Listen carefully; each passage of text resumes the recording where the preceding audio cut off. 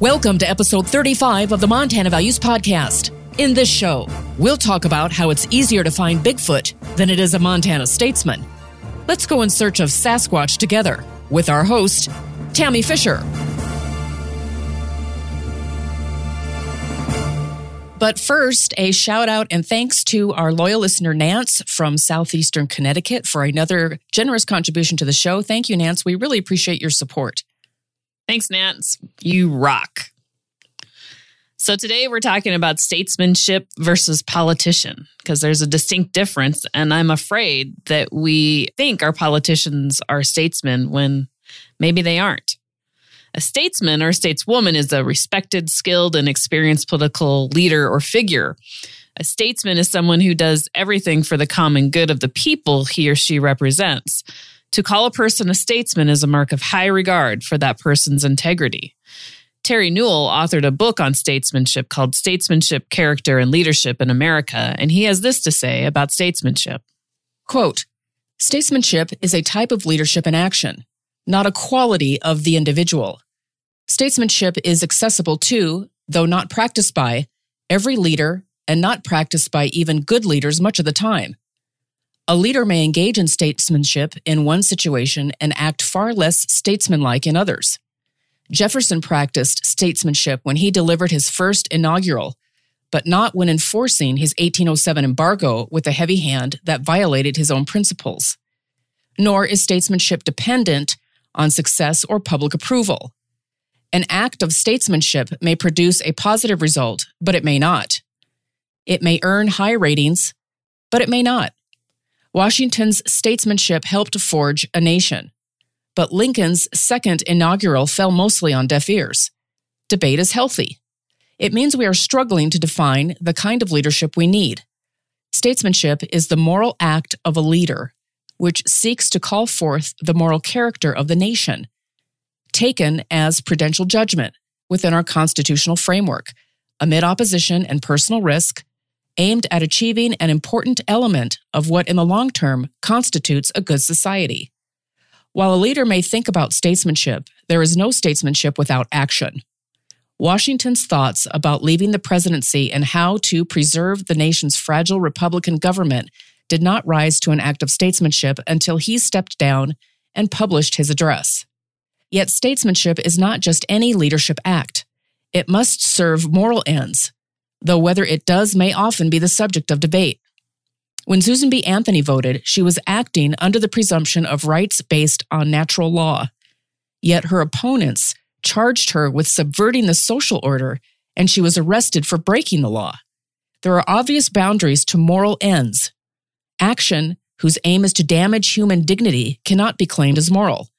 Values embedded in the nation's founding culture and documents provide help in answering the question of whether a leadership act is anchored in moral ends and is therefore an act of statesmanship." End quote. So we know that statesmen aren't selfish. They do everything in their job for the good of the people they represent. Oftentimes, the good of the people is also for the good of the statesman, but it is the good of the people that not only comes first, but is the sole reason, the only reason for a political act or decision. Service of self-interest is never part of the equation, not ever. As J.F. Clark said, quote, "We have a great many politicians in the country, perhaps as many as the country requires. I should not wish to ask for a larger supply of these, but there is a wide difference between the politician and the statesman. A politician, for example, is a man who thinks of the next election, while the statesman thinks of the next generation. The politician thinks of success of his party, the statesman of the good of his country." End quote. Mr. Clark made these remarks in his plea for greater evidence of statesmanship in the conduct of political office holders. He noted a fundamental distinction between those deserving only of the label politician and those categorized as statesmen. He said, "The politician, on the one hand, is framed as a self-interested character whose actions are largely guided, not by what might be best for his country, but rather by what might get him reelected. His decisions are hence characterized by short-termism, a myopic focus on immediate problems to the detriment of long-term interests and concerns, given that the needs of the future generations are all too frequently demoted in favor of attempts to flatter and appease his contemporaries. According to Clark, a politician is also cowardly, refusing to take risks whose outcomes could damage his current popularity, and ever willing to abandon all ideological principles if the tide of the current opinion is against him. Indeed, he is most often happy enough to drift along in the sea of human history rather than attempt to steer a new course for the state. And Mickey, when do you think Mr. Clark made his pleas for more statesmen and less politicians? 2020? Nope. 1870, after the Civil War. Doesn't it feel like 1870 all over again? Mr. Clark's pleas are as relevant today as they were then, aren't they?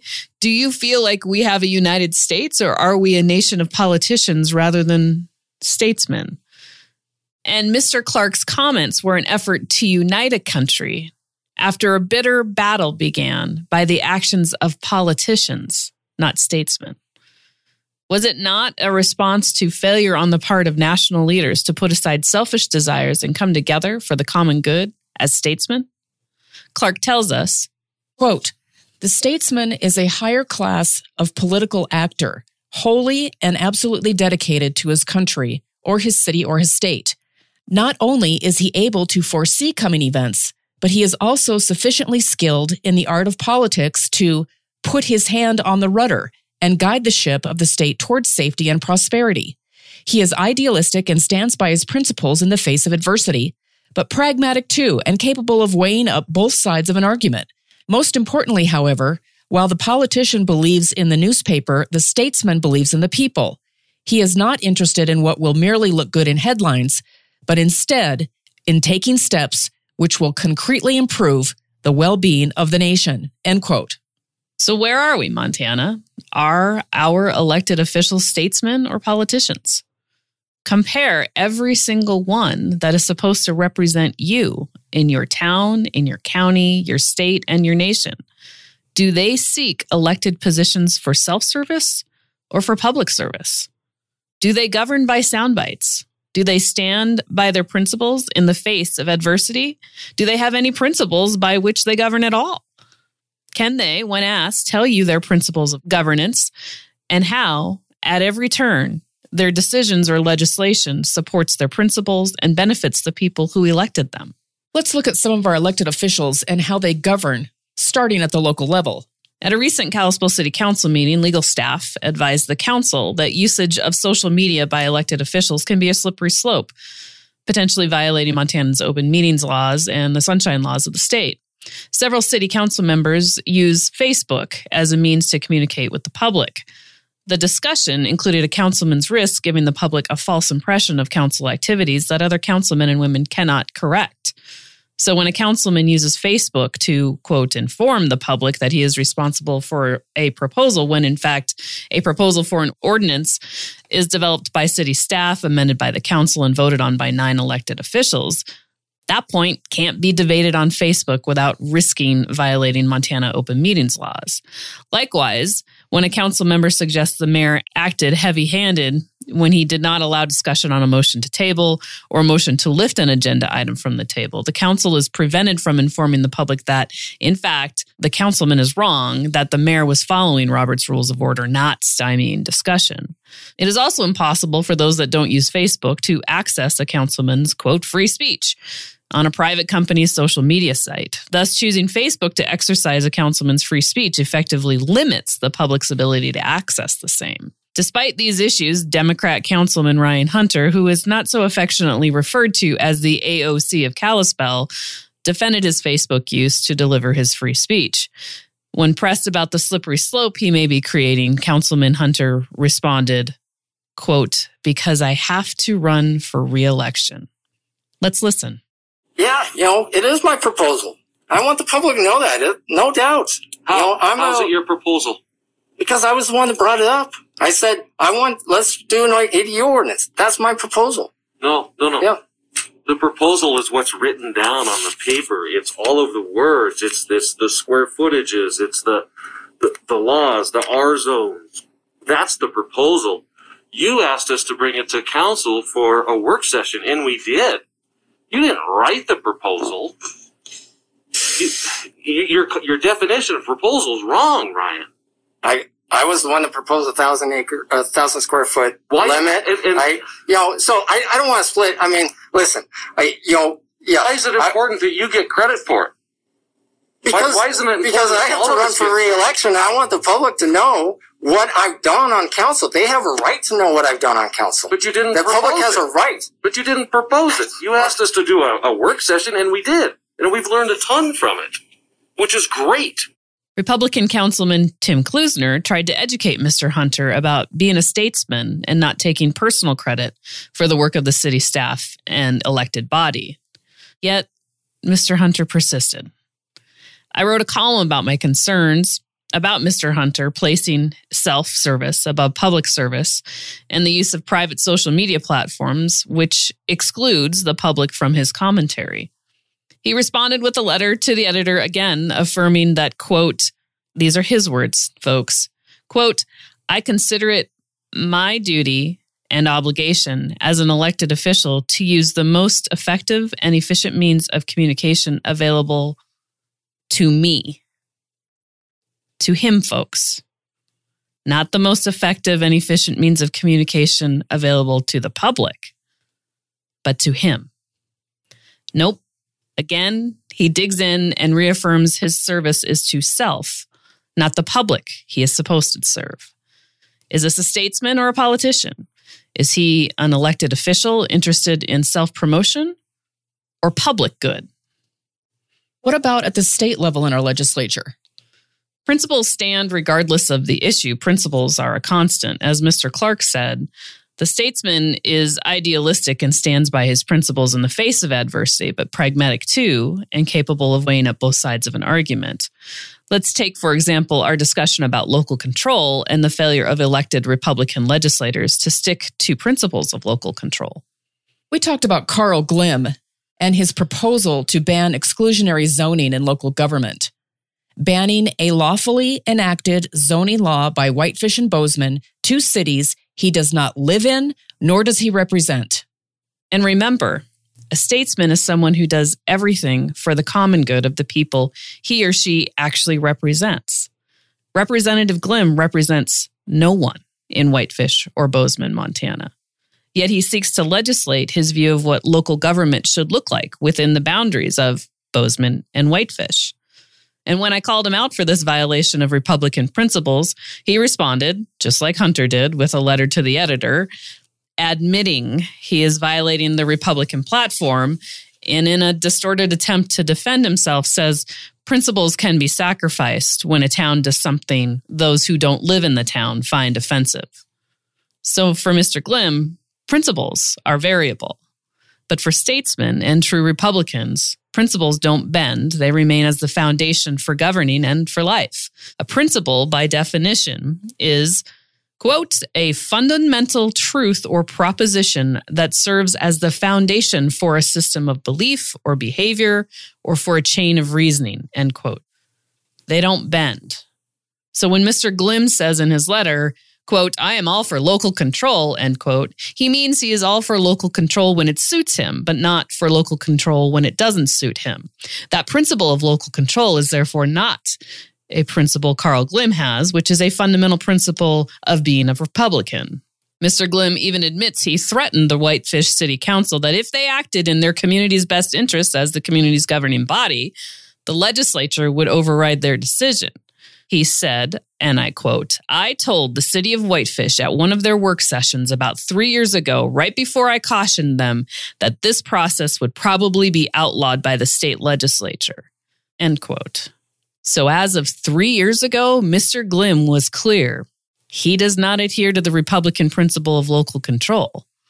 He uses it when he wants to, but becomes authoritarian also when he wants. And why was he testifying about an issue in Whitefish that only affects Whitefish in a place he doesn't reside or represent? Oh, that's right. Because he's a builder, and the zoning ordinance would adversely affect him and his industry. And make no mistake, folks, we don't like inclusionary zoning either. We don't like what Whitefish did. We don't like what Bozeman did. But that ain't the answer. The answer isn't because of self-interest to threaten and say, don't worry, the state will override this because I personally will carry the legislation that benefits me most. So does Mr. Glimm meet the statesman test or the politician test? The answer is clear. The politician is a self-interested character. A politician is also cowardly and ever willing to abandon all ideological principles to maintain popularity or meet selfish ends. When he walked away from the Republican platform and Republican principles for the sake of self-interest, Mr. Glimm revealed himself as a politician and not a statesman. And his cries that exclusionary zoning adopted in Whitefish harm property rights, he's right. But he doesn't represent the people of Whitefish whose property rights are affected. So if he cares about the people of Whitefish, he would advise them to go back to the city council, the local government, and change the zoning ordinance. You don't abandon your principles when you wield power. You adhere to them while still finding a solution that doesn't violate your principles as a Republican and a statesman would do. What about the governor, who decided to eliminate the Judicial Nomination Commission and make the appointment of judicial vacancies entirely partisan? Mr. Clark informed us back in 1870, the politician is framed as a self-interested character whose actions are largely guided not by what might be best for his country or his state, but rather what might get him reelected. His decisions are hence characterized by short-termism, a myopic focus on immediate problems to the detriment of long-term interests and concerns, given the needs of the future generations are all too frequently demoted in favor of attempts to flatter and appease his contemporaries. So with the governor, we'll get Republican judges for the next 8 years maybe. And then, based upon what he decided to do, which was politicize the judiciary, if a Democrat is elected, we will get Democrat judges. Short-term thinking and not advancing the ball for Montana, making the judiciary more political when it was supposed to be apolitical, is about as short-term thinking as you can get. And why was that decision made? Who in his cabinet would like a judicial appointment? Oh yeah, that might be the lieutenant governor who was unable to obtain a seat on the Supreme Court when she ran for election. If she is appointed to a judicial seat while a Republican is the governor, you will know by that act whether Governor Gianforte is a politician or a statesman. What about on the national level? Look at Montana's Senator Jon Tester. Listen to what he said on national TV as the way for Democrats to beat then President Trump. And I don't think, even in states where Donald Trump won big, that it does you any good running away from Donald Trump. I think you need to go back and punch him in the face. That doesn't sound very statesmanlike, and Senator Tester later admitted to the same. And while we acknowledge Senator Tester was speaking metaphorically about the need to stand up boldly, using violent rhetoric against another's violent rhetoric is the work of politicians, not statesmen. But then also look at what Tester did when Ronnie Jackson was nominated as Secretary of the Veterans Administration. Well, he practically committed political suicide when he said to a very Trump Montana, Trump's nominee isn't qualified to lead the VA. Senator Tester made this statement when he was smack dab in the middle of a re-election campaign, and he faced a barrage of political ads attacking him for that position. He barely passed the finish line on election night, but he always held firm that Ronnie Jackson was not fit to serve as Secretary of the VA. And what did we learn later? Tester was right. The Department of Defense Inspector General released a report that contained alleged conduct that occurred when Ronnie Jackson was Rear Admiral, serving as a top White House physician. Now, Ronnie Jackson is now a congressman, but when he was the White House physician, that's when Tester's concerns were raised. So on the statesman versus politician test, we know that a statesman is idealistic and stands by his principles in the face of adversity. Tester stood by his principles in the face of strong adversity and at the risk of losing his reelection. The politician thinks of success of his party, the statesman for the good of his country. Senator Daines has made some big missteps in the past year, reflecting his move towards politician from statesman. We have always supported Senator Daines, and until this last election cycle, we were convinced he was a thoughtful and principled leader. But when he folded like a lawn chair in the middle of July, when the heat was on over the January 6th insurrection, he revealed to us he has no principles at all underlying his decision to object to the state electors' ballots, and then change his mind after the insurrection for no reason other than the occurrence of the insurrection. He was objecting to the electors for political purposes because it was the popular thing to do, not because it was a principled thing to do. We hope for his recovery back to statesman-like behavior, but careless words and political sound bites won't get him there. Meaningful action for the good of the country in Montana is required. And Congressman Rosendale? Well, the latest allegations that he mocked a crowd of protesters and flipped them the bird, if true, mark yet another low in our political discourse. Folks, we're working hard to bring back critical thinking to politics. We hope you all are too. We need statesmen as bad now as we did in 1870. We need to remind all of our elected officials that Montana values statesmen and expects statesmanship from our leaders. Like my grandpa told me, don't you ever settle. If you settle now, you will settle for the rest of your life. When you raise your standards, others rise up to meet them. When you lower your standards, others will meet you there too. We can't fix the rest of the country, but we can raise the standard in Montana and require our elected leaders to be statesmen. Montana is full of statesmen and women. We just need to seek them out, elevate them, promote them, and require more of ourselves when we hit the ballot booth. Thank you for taking us with you on your journey today, and we'll see you next time. You've been listening to the Montana Values Podcast. Become a sponsor of the show by going to our website, montanavaluespodcast.com, locating the sponsor page and clicking on the donate button. Subscribe to the show on Podbean or wherever you get your podcasts. Follow us on Twitter and Parler. Our handle is @MTValues. What's your favorite Montana value? How do you live it? Write to us. Our email address is montanavaluespodcast@gmail.com. Thanks for listening, and we'll see you next time.